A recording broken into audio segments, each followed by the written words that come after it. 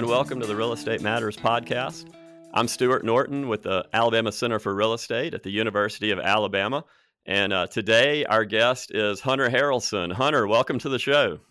Thank you for having me, Stuart. Yeah, you're welcome. So Hunter is the owner and CEO of Beach Ball Properties down at the Gulf Coast. And so, and also Hunter, welcome to the Alabama Cabinet. Beach Ball Properties, just everyone out there, a new Alabama Cabinet member. And Hunter, we're very happy to have you as part of the center, and welcome again to the podcast. Well, thank you again. I'm happy to be a part of the cabinet with ACRE. I loved my time at the university. I had to spend 4 years there, like a typical sit. So no victory lap, huh? That's right. But love to give back. Love them back for the weekends, for the football games. If you can see my office right now, it's covered up with Alabama stuff. There's no doubt when you walk into my office, I pull forward where I went to school. All right. Well, good. Good to hear. And so, and that's just another. I mean, things about Alabama, on and on. But the alumni list, and just the connections you make at the capstone, and keep throughout your life. I didn't go here, as I've talked about before. I went to Birmingham Southern, but it's pretty cool. I think if I could go back in time, I'd do it all over again. I'd do Bama. Why not? So absolutely, roll tide. Roll tide, and we'll talk about football a little bit later. But let's start off. So just tell us a little bit about yourself and about Beach Ball Properties. Right. So I'm originally from Selma, Alabama, a Central Alabama boy. My father there is a large industrial contractor, and my goal originally was to go to Alabama and get a business degree and come back and help my dad run the business. And fortunately or unfortunately, depending on how you look at it, I decided to step out on my own and do something a little autonomous, a little different. At the time, I met my wife, and she had gotten into law school at the University of Mississippi, so I left from an dad's construction company, and I got into the finance world, and I spent a handful of years working for Merrill Lynch and Regions Bank as a financial advisor. So a lot of great training from two prestigious companies that probably some of the best training in the world as far as salesmanship and building relationships and whatnot. So yeah. I love finance, but I just still felt like I needed something more. And again, I'm on autonomy, and there's not a lot in that career. So there was an opportunity for us to a small book of business down here on the Gulf Coast. We came in, started out with 13 properties. And my wife and I took her legal background, took my finance background, took my construction background, and we kind of threw it all into a pot that kind of helped us learn, to be vacation rental managers, because it's not really a degree you can seek out at the university or anywhere. It's kind of a new trend. It's a new thing. That's a good point. Yeah. It is. I know, people on the Gulf Coast have been doing it for years, but just there was an additional way, and we can get into that later. But we kind of wanted to break mold, and we've on in a little over 5 years, from 13 properties to I think the head count now is 210. We've probably got about another 20 in the pipeline. Nice. that have either verbally committed or signed a contract, and we really believe by next spring we'll get at 3 doors. So we enjoy it. We love the Gulf Coast. We love part of this community. But vacation rental is a niche thing, but I'm glad wife and I found our niche. Yeah, absolutely. And good timing, especially because how old's the company? We'll turn 7. Okay. Towards the end of the year, first of next year. Yeah. And so you've caught the whole, over the last 7 years, I'm sure you've seen a lot of changes, and we'll get into those in a minute. But so you're, well established in Orange Beach and Gulf Shores, and I was down there recently. I spent a week on Little Lagoon, right before school started back. Some friends of ours in Tuscaloosa have a place down there, and it's on the beach side of the lagoon. So we would just and the beachfront's great, but I kind of think lagoon life is where it's at, with fishing off the dock and, just taking the kayak out. The beach is great. The beachfront is the beachfront, but because we just walk across the street there. But yeah, man, we usually hit the 38 area for the beach, but it was nice to be down in Gulf Shores for a full week. And we actually caught a few little fish off the dock. The kids, my daughter caught 4 one day. She was just ecstatic.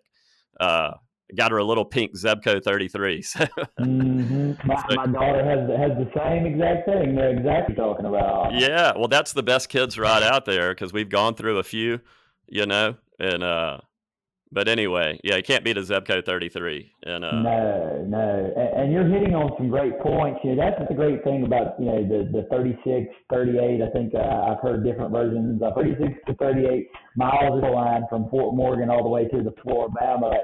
You've got with everything. You can go to Gulf Shores. You can come in on Condo Alley and eat all the fried, fish and fried food that you want right there. The Soto and those different restaurants here, the Original Oyster Bar. You can stay on the lagoon where it's quiet, not all it's going. But hey, if you want to go deep sea fishing and want more boating life, drive to Orange Beach. We've got little islands. I mean, it's no crowd island, but we're pretty happy with Boat Island and whatnot. So we feel like we give a lot. And then of course there's the Fort Morgan area, which is quiet and tranquil, and they started adding restaurants out there, be a little bit more of a feel. You don't have to trek back into Tennessee to get your seafood. So it's a lot of variety for people. And I even kind of said it on the podcast, but a lot of people think of us as discount Destin. Sure, that's a good, If you go fight the traffic and fight everything going there, you can come over here and still have a great time. It's a little different. We don't quite get the crystal emerald like they get all year. We can thank the mighty Mississippi and the Alabama Dell for that. But at the same time, and the Black Warrior, coming through. And the Black Warrior, all that, 5 minutes way south here, jumps out. But it's still, we love it, and obviously I sell it A. And so, I mean, the amenities of the Gulf, I mean, you did a good job kind of listing them, and but just, the fishing, whether it's like, not just fishing, just a lot of times you're just out there just pleasure cruising, but the water access is pretty cool. Orange Beach Marina, we actually did a little just pleasure cruising out of Orange Beach Marina, but it's just, I'm just continually amazed because that's just not something I get as part of my usual beach experience. With the 30A area, it's just not, boat access. It's, if you want that, you go down to Western Bay in Panama City or to Destin, like you mentioned. But the water access and just, it's just something. It's pretty cool. And how Alabama, I've been reading up on the history of the Gulf in general. It's just called The Gulf, written by it's for like 2017 from a professor at Florida, just about, and it calls it the American Sea, and it just how it, but I'm glad Alabama, we got a little slice of Gulf run. I'm sure that was very, very intentional, in Mississippi, and on and on. But just keep talking about the amenities in the area. Well, it's interesting, our little flights here, and I think there was a History Channel episode about there was a show called How the States Got Their Shape. And Florida used to actually extend over almost to New Orleans, and to Baton Rouge. Yeah, so the feds came in and basically said, no, you got to give Mississippi a little shoreline, you got to give Alabama a little shoreline. And speaking of that, until the oil spill in 2010, there was a great deal of the population that didn't know Alabama had any shorefront. That's a good point. I've come across many people. They're like, beaches in Alabama, what? From different parts of the country. But that's a good point. Yeah, some people just, I mean, I'm obviously a homer, but I feel like, the state of Alabama is one of the greatest states to live in. I mean, you got mountains up at the top. You can get snow in Huntsville. Yep. You've got the Black Belt and great hunting and farming in central Alabama. Yeah. You get down to the south, you've got beaches. You've got one of the largest navigable bays in the world. That Mobile is constantly trying to expand upon and add more industry. So the port, the port continues to grow, and the rail access. I mean, it's just on and on. But just back to Alabama. But I was watching some rock and roll history, a documentary. But Lynyrd Skynyrd, because those guys are mostly from Jacksonville, Florida, I believe. Mm-hmm. And why are they writing Sweet Home Alabama? Well, they would drive from Jacksonville, Florida up to Florence to record, at Fame Studios or, Muscle Shoals Sound, one of those two. And, but just, they would pretty much drive Alabama, from south to north. And and it's just, yeah, the rolling terrain. You got the foothills of the Appalachians up north, and then the Black Belt Prairie, like you mentioned, and but it's just, Alabama the Beautiful, right? I think that's That it. says it all. That's Yeah, exactly right. But down here at the beach, I mean, that's my big promotion. But again, I mentioned from Selma, so I got that Central Alabama, so I can yeah, appreciate it all. But yeah, the beach is just such a great natural resource, and the state takes full advantage of that. They enjoy that we have the real estate and the vacation rentals and what we do and the 5-star dining down here. I mean, yeah, we drive traffic from I know silly all over the world. I mean, we've had clients come from Germany. yep. We've had Canadians. We've even somebody was joking in the office today about we need a Spanish speaker in the office because we've had a few calls recently that we've had to speak a little Spanglish to get our Yeah, points yeah, across. yeah. Okay, yeah, family from yeah, from Mexico, Central America, anywhere, even from Europe. But the biggest factor on us is what we call in the industry, we are a drive-to destination. So There you we go. are about a 16-hour bubble from where we are that you can get to, I think, pretty much almost to Dallas, to St. Louis, to Right. you get on up almost to D.C. So it's this Yeah. Yes. round circle of 16 hours, which also we'll get into 2021, what just a lightning year was because of COVID. And with everything across the country shut down, the Alabama and even the Florida coast, we were open for business, and For people were sure. coming from all around to drive down to get out of their house, to get out of Yes. schools were closed, whatever it was. They were stove up, as my day says it, with their kids. They needed to get down and Yeah. It's cabin like fever. That's right. it's like that Stephen King novel, where they're snowed in at that hotel. I can't remember the name of it, but Oh, The Shining. The Shining. That's it. Yeah, yeah. You got to get out of the house, right? Yeah, That's and exactly. hats off to local leaders because a lot of that, was state and local. But hats Mm-hmm. off to the local leaders in Baldwin County, also in Florida, and other, they did a pretty good job managing the pandemic, when a lot of people were shut down, and of course being, outdoor. A lot of what you do at the beach is outdoors, so that kind of helped, and actually, yeah, it was Orange. Orange Beach had a really big event over Memorial Day weekend that I am ashamed to say I did not attend. And I think you made it one night, but Fish had never played 3 nights in Alabama, ever. They'd never opened a tour in Alabama, and there's essentially it's a spring tour. Their summer tour opens with 3 nights at the Wharf Memorial Day weekend. Hate to say that I skipped it. I actually was up in Huntsville. I saw one night of Widespread Panic. And but I listened to all three, and I was just like, "Why did I not go?" But I could have.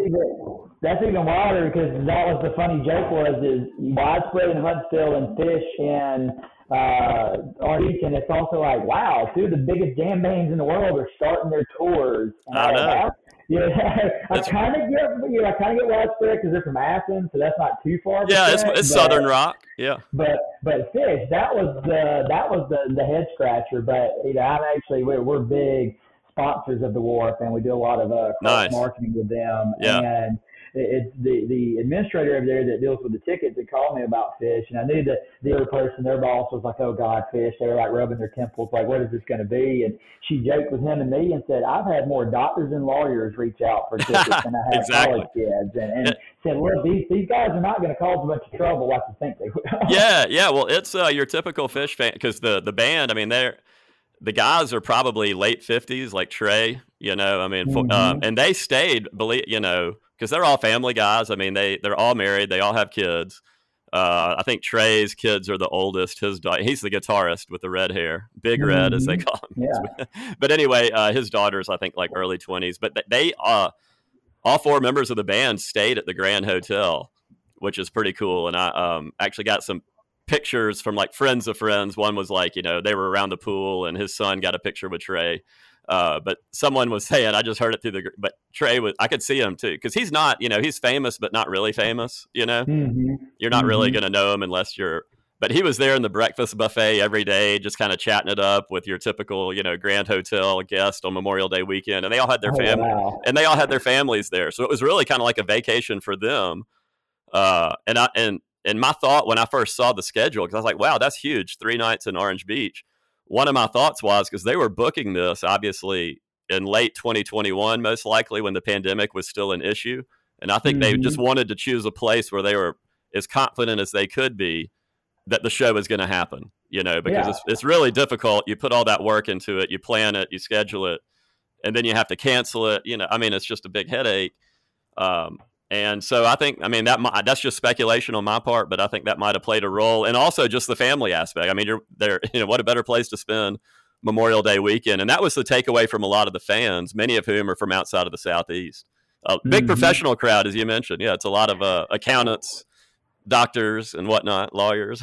So. Right. When you talk about me going, and the reason I ended up getting to go was it was Sunday night, last night, and I was at a 3-year-old birthday party, and the guy that invited me is an attorney here in town, and he was like, Hunter, do you want to get a fish night? I was like, I don't know. It's Sunday night. It's a school night. He was like, well, I've got owner's box tickets. I was like, I can go sit in the owner's box.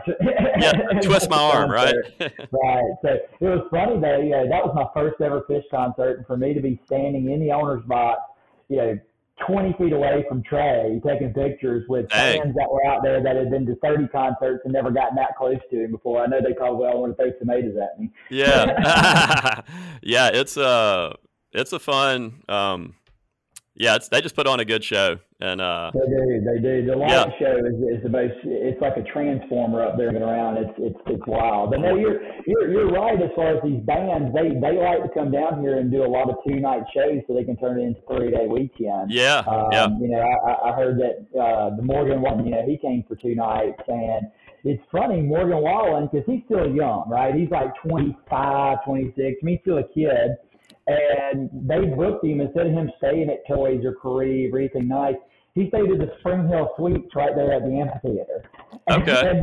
And didn't do anything wild or crazy. He went and saw some friends at the Floribama, and then he came in that night, and, he wasn't like he had a bunch of girls on him or anything. He was just being a normal guy, just a normal 20-something-year-old guy hanging at the beach. Yeah. And that's and just the last thing on, musicians. I'm a fan of music. I'm no musician myself at all, but those guys, it's you got to be ready to go every night. There are no sick days. If you're or you just you don't feel quite you're not quite feeling it that day. It's like, well, I guess you just got to make it happen. And so I got a lot of there's just a lot of work that goes into a live performance. All the details, but that's really cool. And also just the wharf itself. I've been there by water, just to go eat. Never seen a show there, but I've seen the amphitheater. But sounds like there's a lot of retail surrounding the amphitheater, so it's kind of an experience in itself. It's not just an amphitheater sitting out there by itself. That's true. The wharf is an interesting tale as well. I think it got built, if I remember it correctly, it was mid to late 2000s, and another developer had built it, and there was a lot a lot of money they had put into it, and then I think it's like 2000s hit, and all of a sudden there's nobody's in the retail space. The place was about to, I thought it was about to foreclose. Wow! And then a gentleman by the name of Art Favre came in. He's out of Louisiana. He's a big industrial contractor. He does the same stuff my father's company does. He just 10 times the scale. Right. He's from Louisiana, Baton Rouge guy, comes over, invests in the war, fixes it all up, puts the money into it. And I just heard the other day that they have no retail space there. The old joke used to be, if you needed an office, you'll just go find some space at the wharf. You can't get space at the wharf now. Now there's a waiting list to get there. Right. But yeah. There's food shops, there's candy shops. There's a Kentucky distillery in there. There's a new bar called Tap where you go in there with a glass, and it somehow basically weighs your cotton. You put your little thing in there, it knows exactly how much beer to put in from what beer you pick. And the end of it, I think there's a tracker in your glass some type of way that knows what you drank or how many ounces, and then you pay at the end. That's really cool. I've heard about those, but never been to one. Yeah, that sounds awesome. And then there's a daiquiri bar that technically has to-go daiquiris, because the wharf has actually been designated an entertainment district. So you can walk in, get a beer, walk around. So the joke is the ladies go into all the shops and shop and buy and spend, and the guys go to the bars or the daiquiri bar and get drinks. And then the kids are there. It's a cool place to go. They're expanding. They just built a new gas station. They got stores there. There's the Oasis. I think family.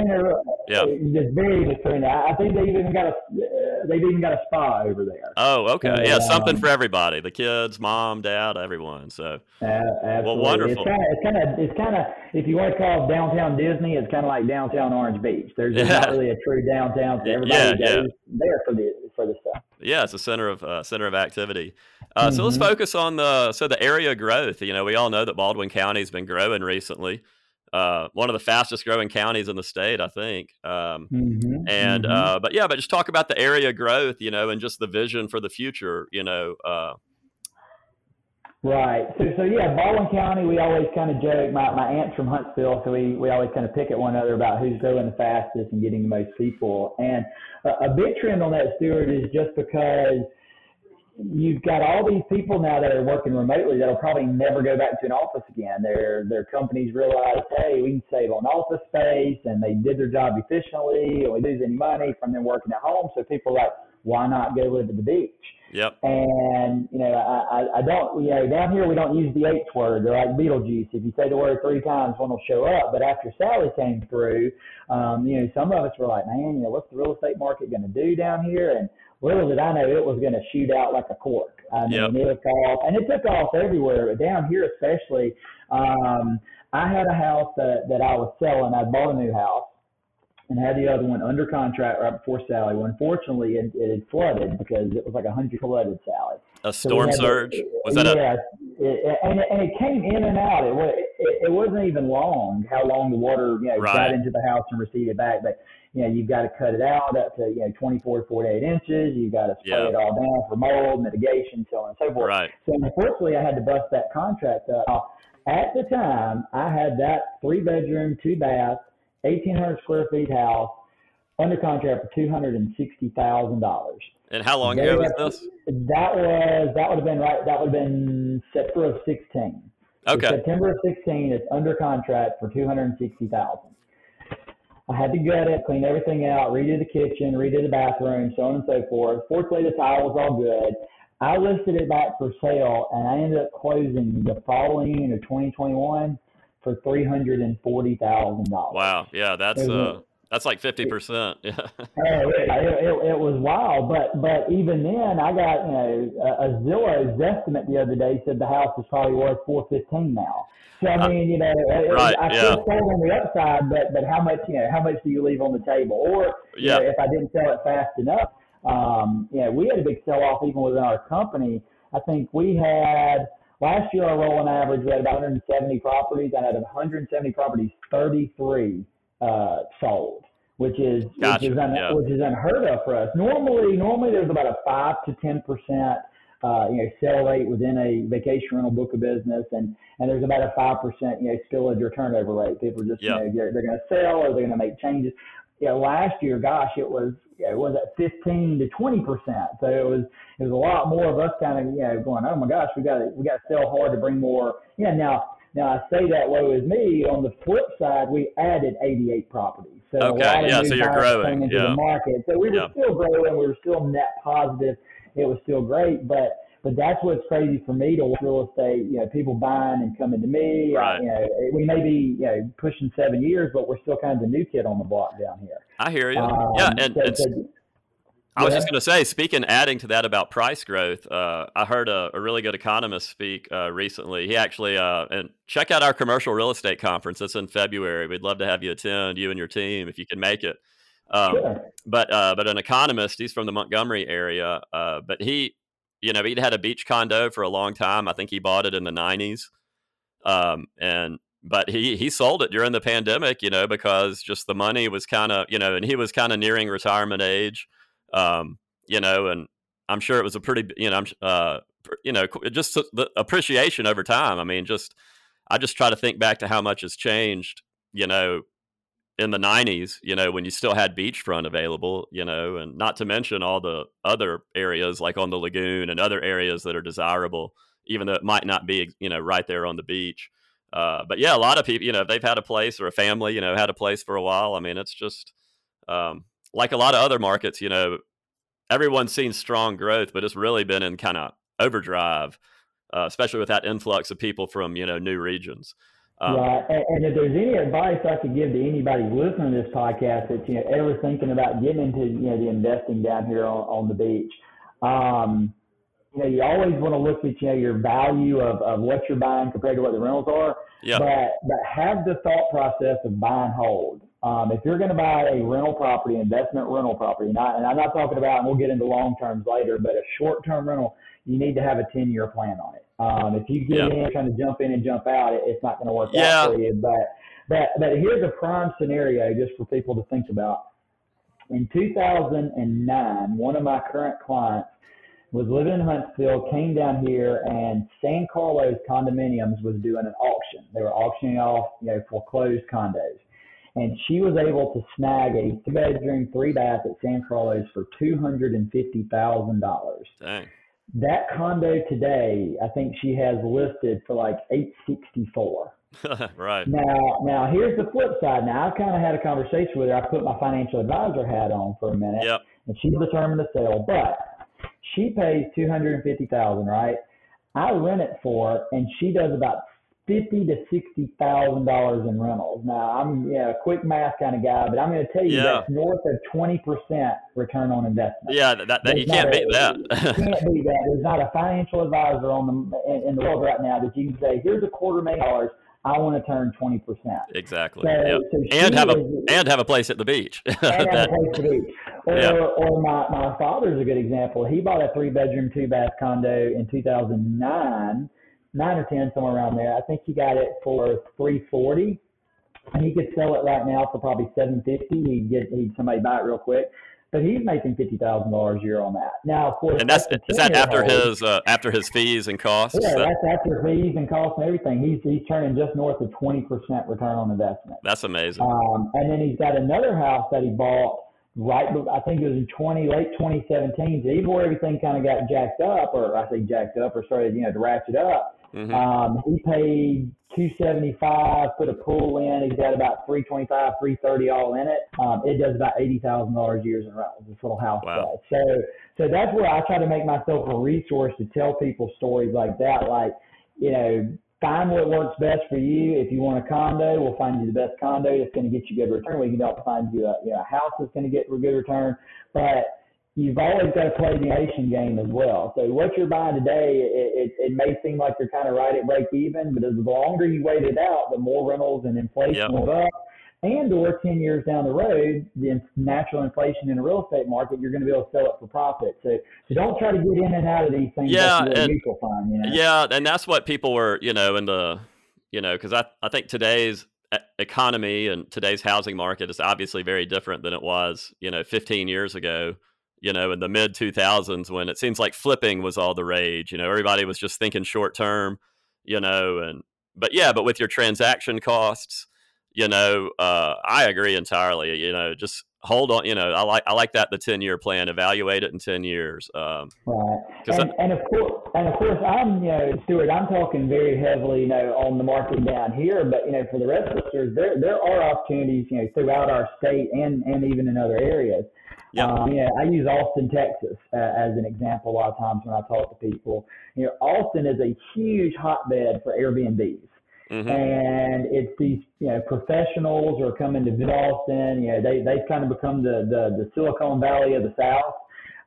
So people are coming in and going, and people are shifting away from that traditional hotel feel. They want to kind of come in, have their own place themselves, maybe grill out or maybe cook, or they're in for a couple of days. So there's a lot of apartments and houses around the Austin area, and I've even heard Birmingham starting to get more Airbnb. And Tuscaloosa, there's a ton. Yeah, and I think it's healthy because it's another option for consumers. And I agree. When it comes to hotels are great, but for certain, sometimes it's just nice to feel like you're a part of the neighborhood. You're just you're not in the hotel. You're just kind of you're seeing it as a local would see it and experiencing it, like you mentioned. Cooking out, walking the neighborhood, meeting a few people, that kind of stuff. But yeah, in Tuscaloosa, of course, you have your game day rentals, but was talking to a friend of mine. He has a lot of rental properties. Some are long term, some are short term. But he mentioned that he said his busiest days of the year are graduation. Of course, Mm-hmm. you have May Mm-hmm. graduation, the big one, but you also have August and December graduation. And Mm-hmm. and and he made a good point. He's like, you're not going to bring your grandma to LSU for the game, but grandma's definitely going to come to the graduation along with everyone else in the family. So it just makes sense to have a house. And a lot of those on the lake. I have several friends with lake places they rent them out as short-term rentals, and a lot of their clients are families, either for game day, graduation, parents' weekend, you name it. That's right. I mean, one of my first, I guess my first introduction to this type of rental was, I mentioned earlier that my wife went to the University of Mississippi. I can call it Ole Miss, that everybody will know. There Because you go. we were over there in Oxford, and of course, we're not Ole Miss fans. So we would travel to Tuscaloosa, and if Ole Miss ever had a game that lined up as a home game that we were headed over to T-Town, we rent out our house to game day people, and Yep. they would pay $400 or $500. I mean, we were making like $1,000 a weekend, so we had extra beer money. When Sure. you're here in law school, right? She's we're scraping on her student loan. What little bit of money making as a full time commissioned financial advisor. It was nice to have that extra income. Absolutely. So it's definitely a market. So it's not just all just strictly vacation rentals. You've got your couch surfing type. You've got your heck. We're going to New Orleans here in a month for wedding, and we rented an Airbnb in the French Quarter. That's 2 blocks from Bourbon Street. That's a Man, very nice. that sounds amazing. Yeah. So it's a definite new shift. I think a lot of this really started to up around 2016, 2017. I think Airbnb was, I guess, quote unquote, invented in 2008, 2009, and it was a tech guy that was trying to make extra money, and he rented out his couch in his spare bedroom to people that were, Yep. coming to, I think, of San Francisco or Silicon Valley, somewhere Yeah, around yeah, there. it's a cool story. Yeah. Yeah. And they were actually, I think breakfast initially was part of the plan. They were literally going to try to maybe breakfast could be included. Then they just sort of dropped that. But yeah, I don't remember the exact story. But yeah, there's a very fascinating history behind how they got up and running. And so kind of shifting to the economy, because you read the headlines, like I do and everyone does, and there's a little bit of talk of recession. I don't know, I've kind of read it both ways, but there's always a recession on the horizon on one hand. But on the other hand, it's like, well, it might be mild, it might impact more regions of the country greater than it does others. But what are your thoughts there? Just especially as it relates to the Gulf region. So it's interesting to kind of look at, as far as the recession goes. I was in school in 7 so I guess I was kind of protected or clouded from it all. I saw the effects, out and about, but that recession was based on an exact bubble. I mean, you can go back and look at, the what you would call predatory loans and the loans that were given to people that didn't have. I mean, that was built on that structure. Yeah, bad luck. Yeah, very rich. This recession is a lot different. And in my opinion, I think a lot of this recession is based off of COVID.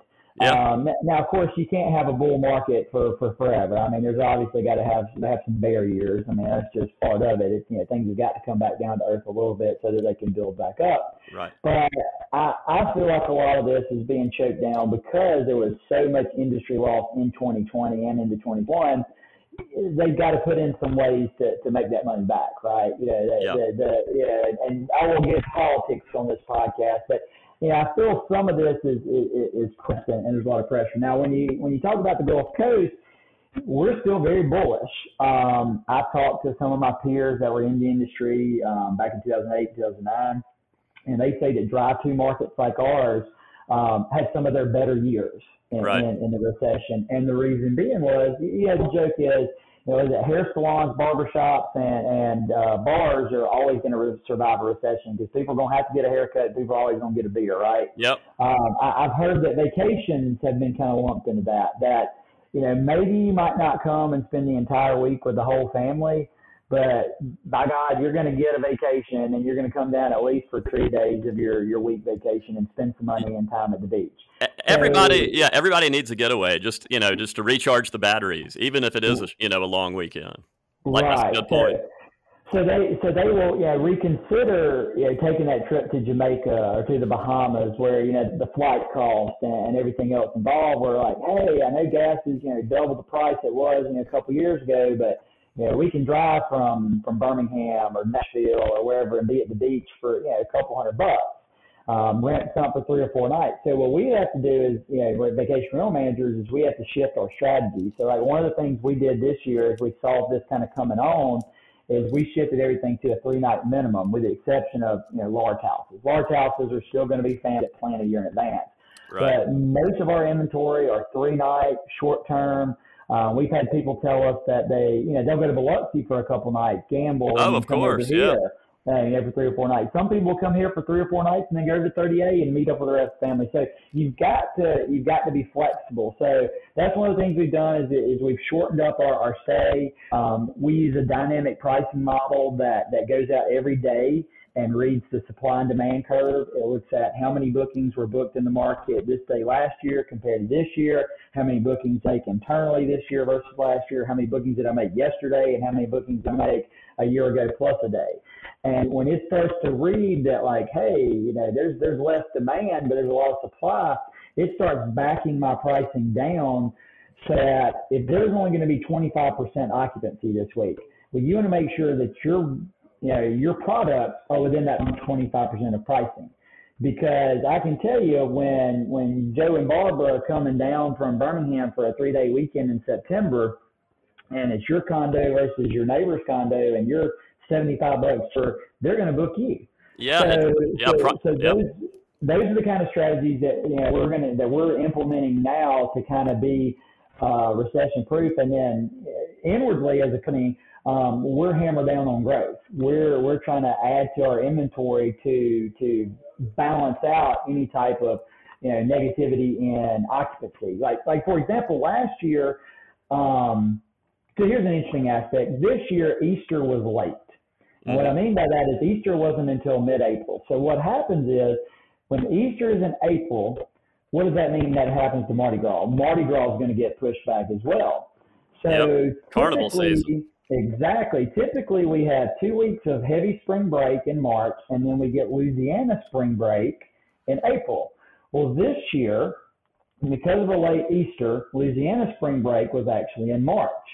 So if you only have X amount of inventory, it's kind of like a restaurant. You can only turn so many tables, right? Yep. I only have so much inventory. I'm booked up to capacity, but then April's occupancy now is down, 20%.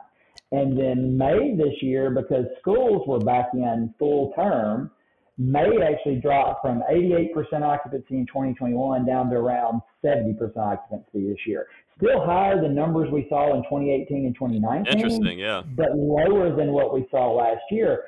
So I had a lot of owners going, hey, we're not making as much money in April and May, and I have to do Zoom calls and recordings with my owners to explain, well, different trajectory, different occupancy, different things here and there. So that's what we're always doing is moving around. But again, that's not based on recession. That's just based on life going back to normal. And the calendar, and the calendar being a little different. Right. And then as far as real estate agents are concerned, I've been talking to my different buddies and peers here in the industry, and a lot of them are bullish. Now, they do feel like some of the people that jumped in the market last year when it was, could put a listing up and it had 3 offers within an hour.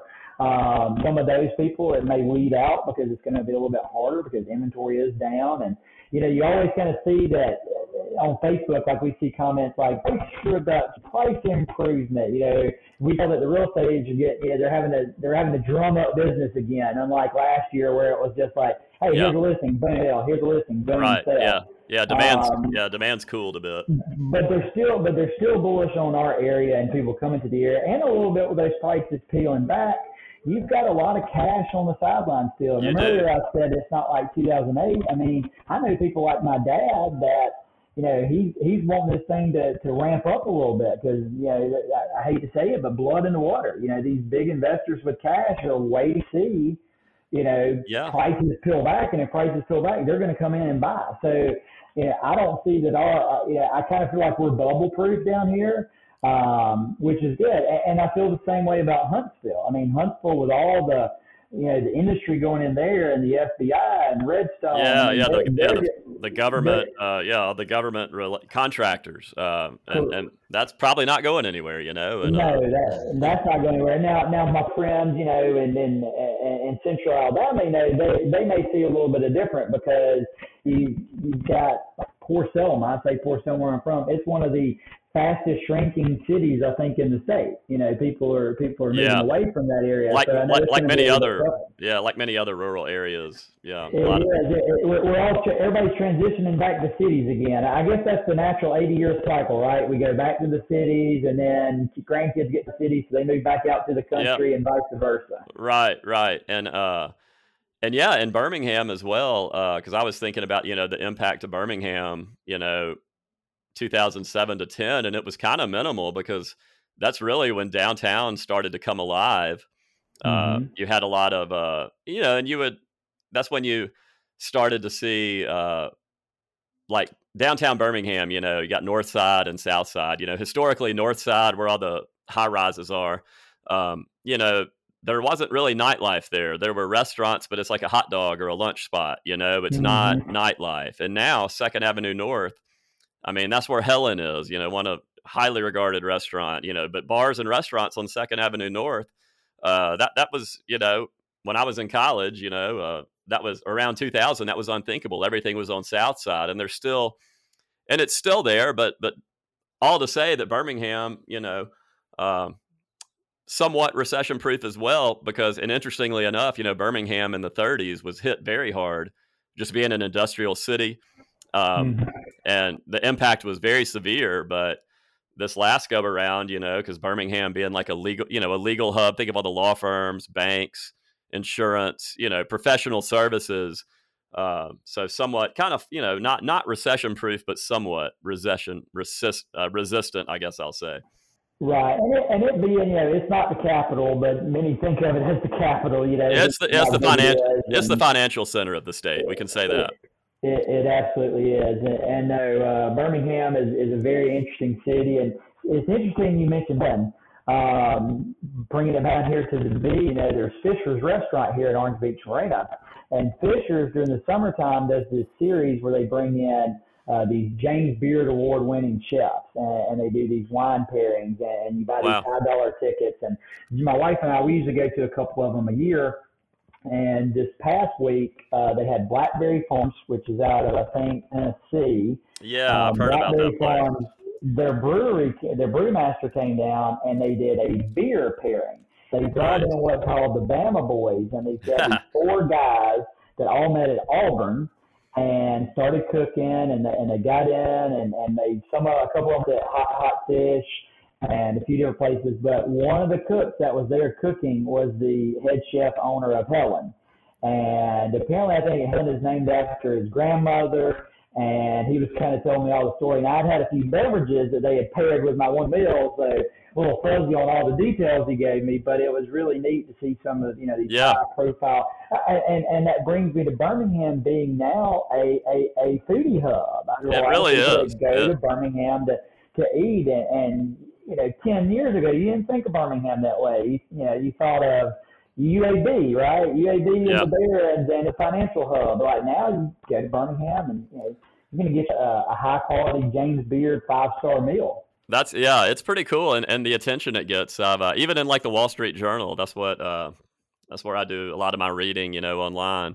But I've seen some of those profiles, like what to do in Birmingham, and it was pretty cool, And also, I did a podcast back in the winter. It was 3 guys from New York. They're a development and a design team. They have a site, basically a finance guy and a deal guy, finance and deals guy, an architect, and then a builder. And so they're all team, and that's a pretty good combination. They can pretty much, and they're working out in New York. But one of the guys mentioned, he mentioned his 2 favorite restaurants, and one of them was Helen. And I thought that was pretty cool. Guy from New York talking about Helen. But so I think we'll see, as far as the recession goes, we'll see how severe it is, but I'm kind of with you. Especially down there on the coast, I just don't really see the coast slowing down very much. It's just got too much going for it. The most people down here say that the oil spill was more detrimental than the financial crisis. Yeah, that was a rough summer. That was now. Fortunately, that summer I was down here, and it's kind of like having the island all to yourself. It was Yeah. As a local, it was quasi nice, but yeah, if you owned a business, you were definitely freaked out. And Right. I know several that got nice checks from BP, for that tough time. And that was some of the thinking we were thinking back when COVID hit too. Little story I was going to mention earlier is, so Beach Ball Properties was named the 2019 Coastal Alabama Small Business of the Year. Now, that's not the best vacation rental company. We were the best small business in the area. So, I mean, Well, congratulations. That's quite an honor. That's thank you. Yeah. So we go to black and white night. I've got my black suit on. My wife's all dressed up, and we get, we knew we were in the running, but we didn't know if we were going to win for sure. So we win the award. I mean, we're ecstatic. I mean, it was just it was a great moment. Well, that's February the 9th of 2020. Within 6 weeks from that, we went from being Small Business of the Year to, oh my God, we have a business. Like, Right. the beaches get shut down. I mean, people could still rent condos, could still rent houses, from us, but Sure. nobody was coming down here because you couldn't go out. Restaurants open.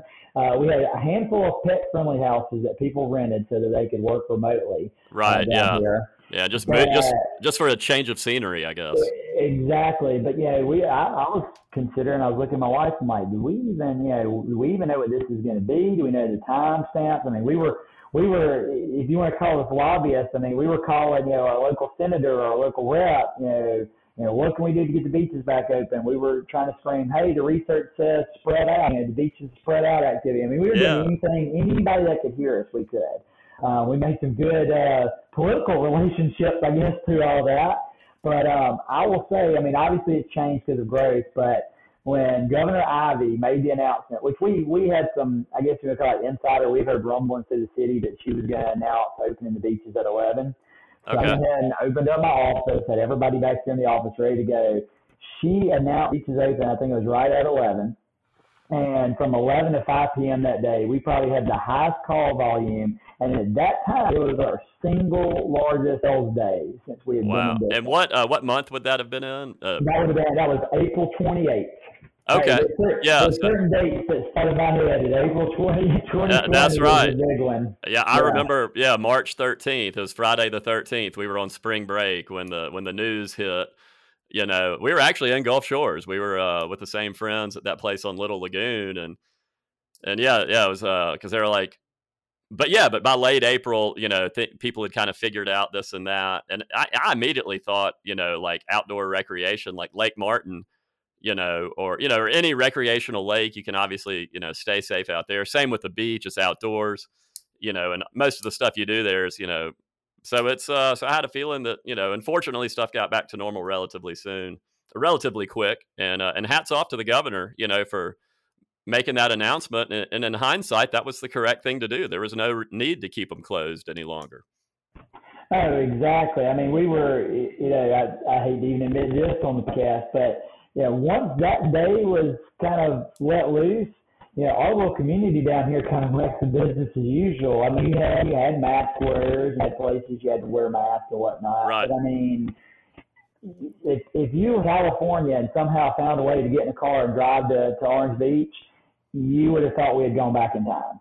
I mean, it was wild. Yeah, sometimes I talk to people from other parts of the country and they kind of look at me funny, like, y'all weren't really too masked up. Y'all were just running around. Everything was open. Right.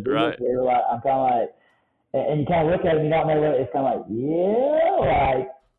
were fine. And that was the thing I always wanted to scream at the rooftops. It's like, come down here and run your science study on the beach.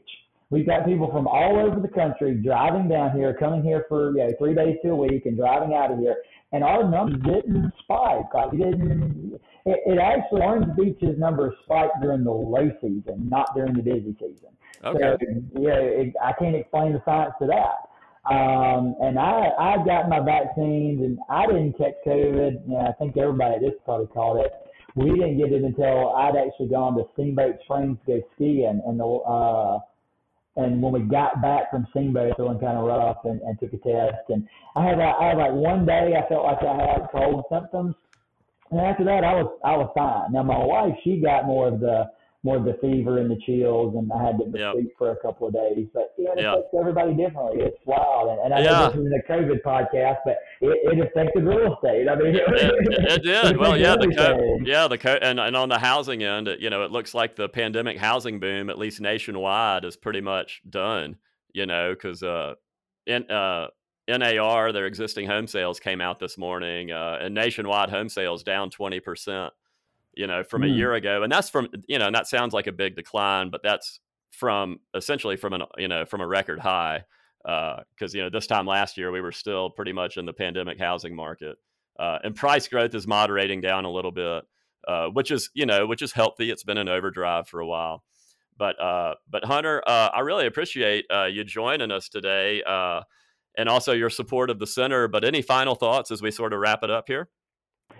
No, I do want to say to any of our listeners, I hope most of y'all are Roll Tiders. I'm excited about the season. The scuttlebutt I'm hearing from Hank Crisp's facility is that it is that's the Thomas, right? Thomas Sewell is the baseball. Hank Crisp is the indoor facility, right? Trying to I, remember. I'm not sure, but football, yeah, I got. It's the Malmore facility now. Regardless, let's just say the football practice facility. I've Yeah, heard that Coach Saban is very happy with this team where it is. yep, The additions that we've brought in from the oh my gosh, I'm drawing a blank here.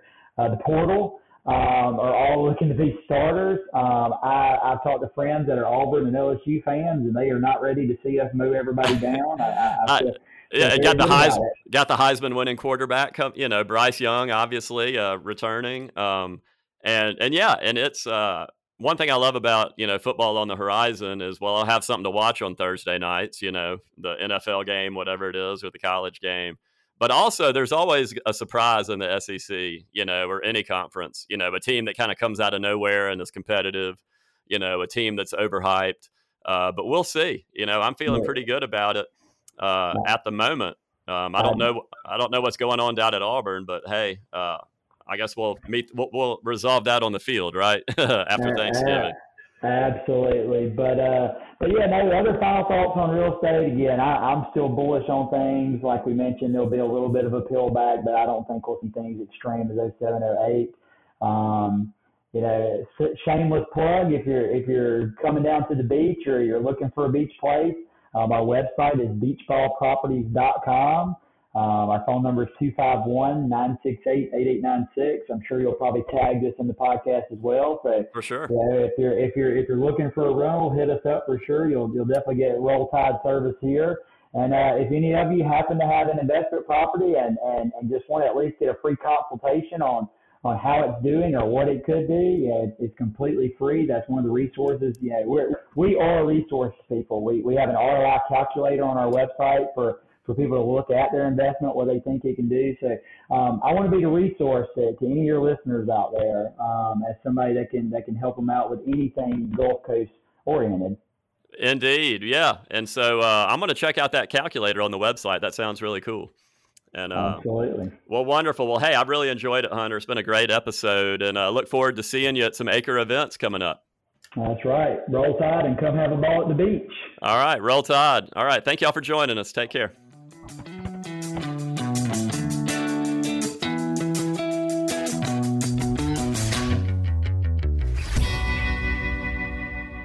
This has been the Real Estate Matters podcast produced by the Alabama Center for Real Estate. Listen on Apple Podcast, Google Play, TuneIn, Spotify, Podbean, or just ask Alexa to play the Real Estate Matters podcast.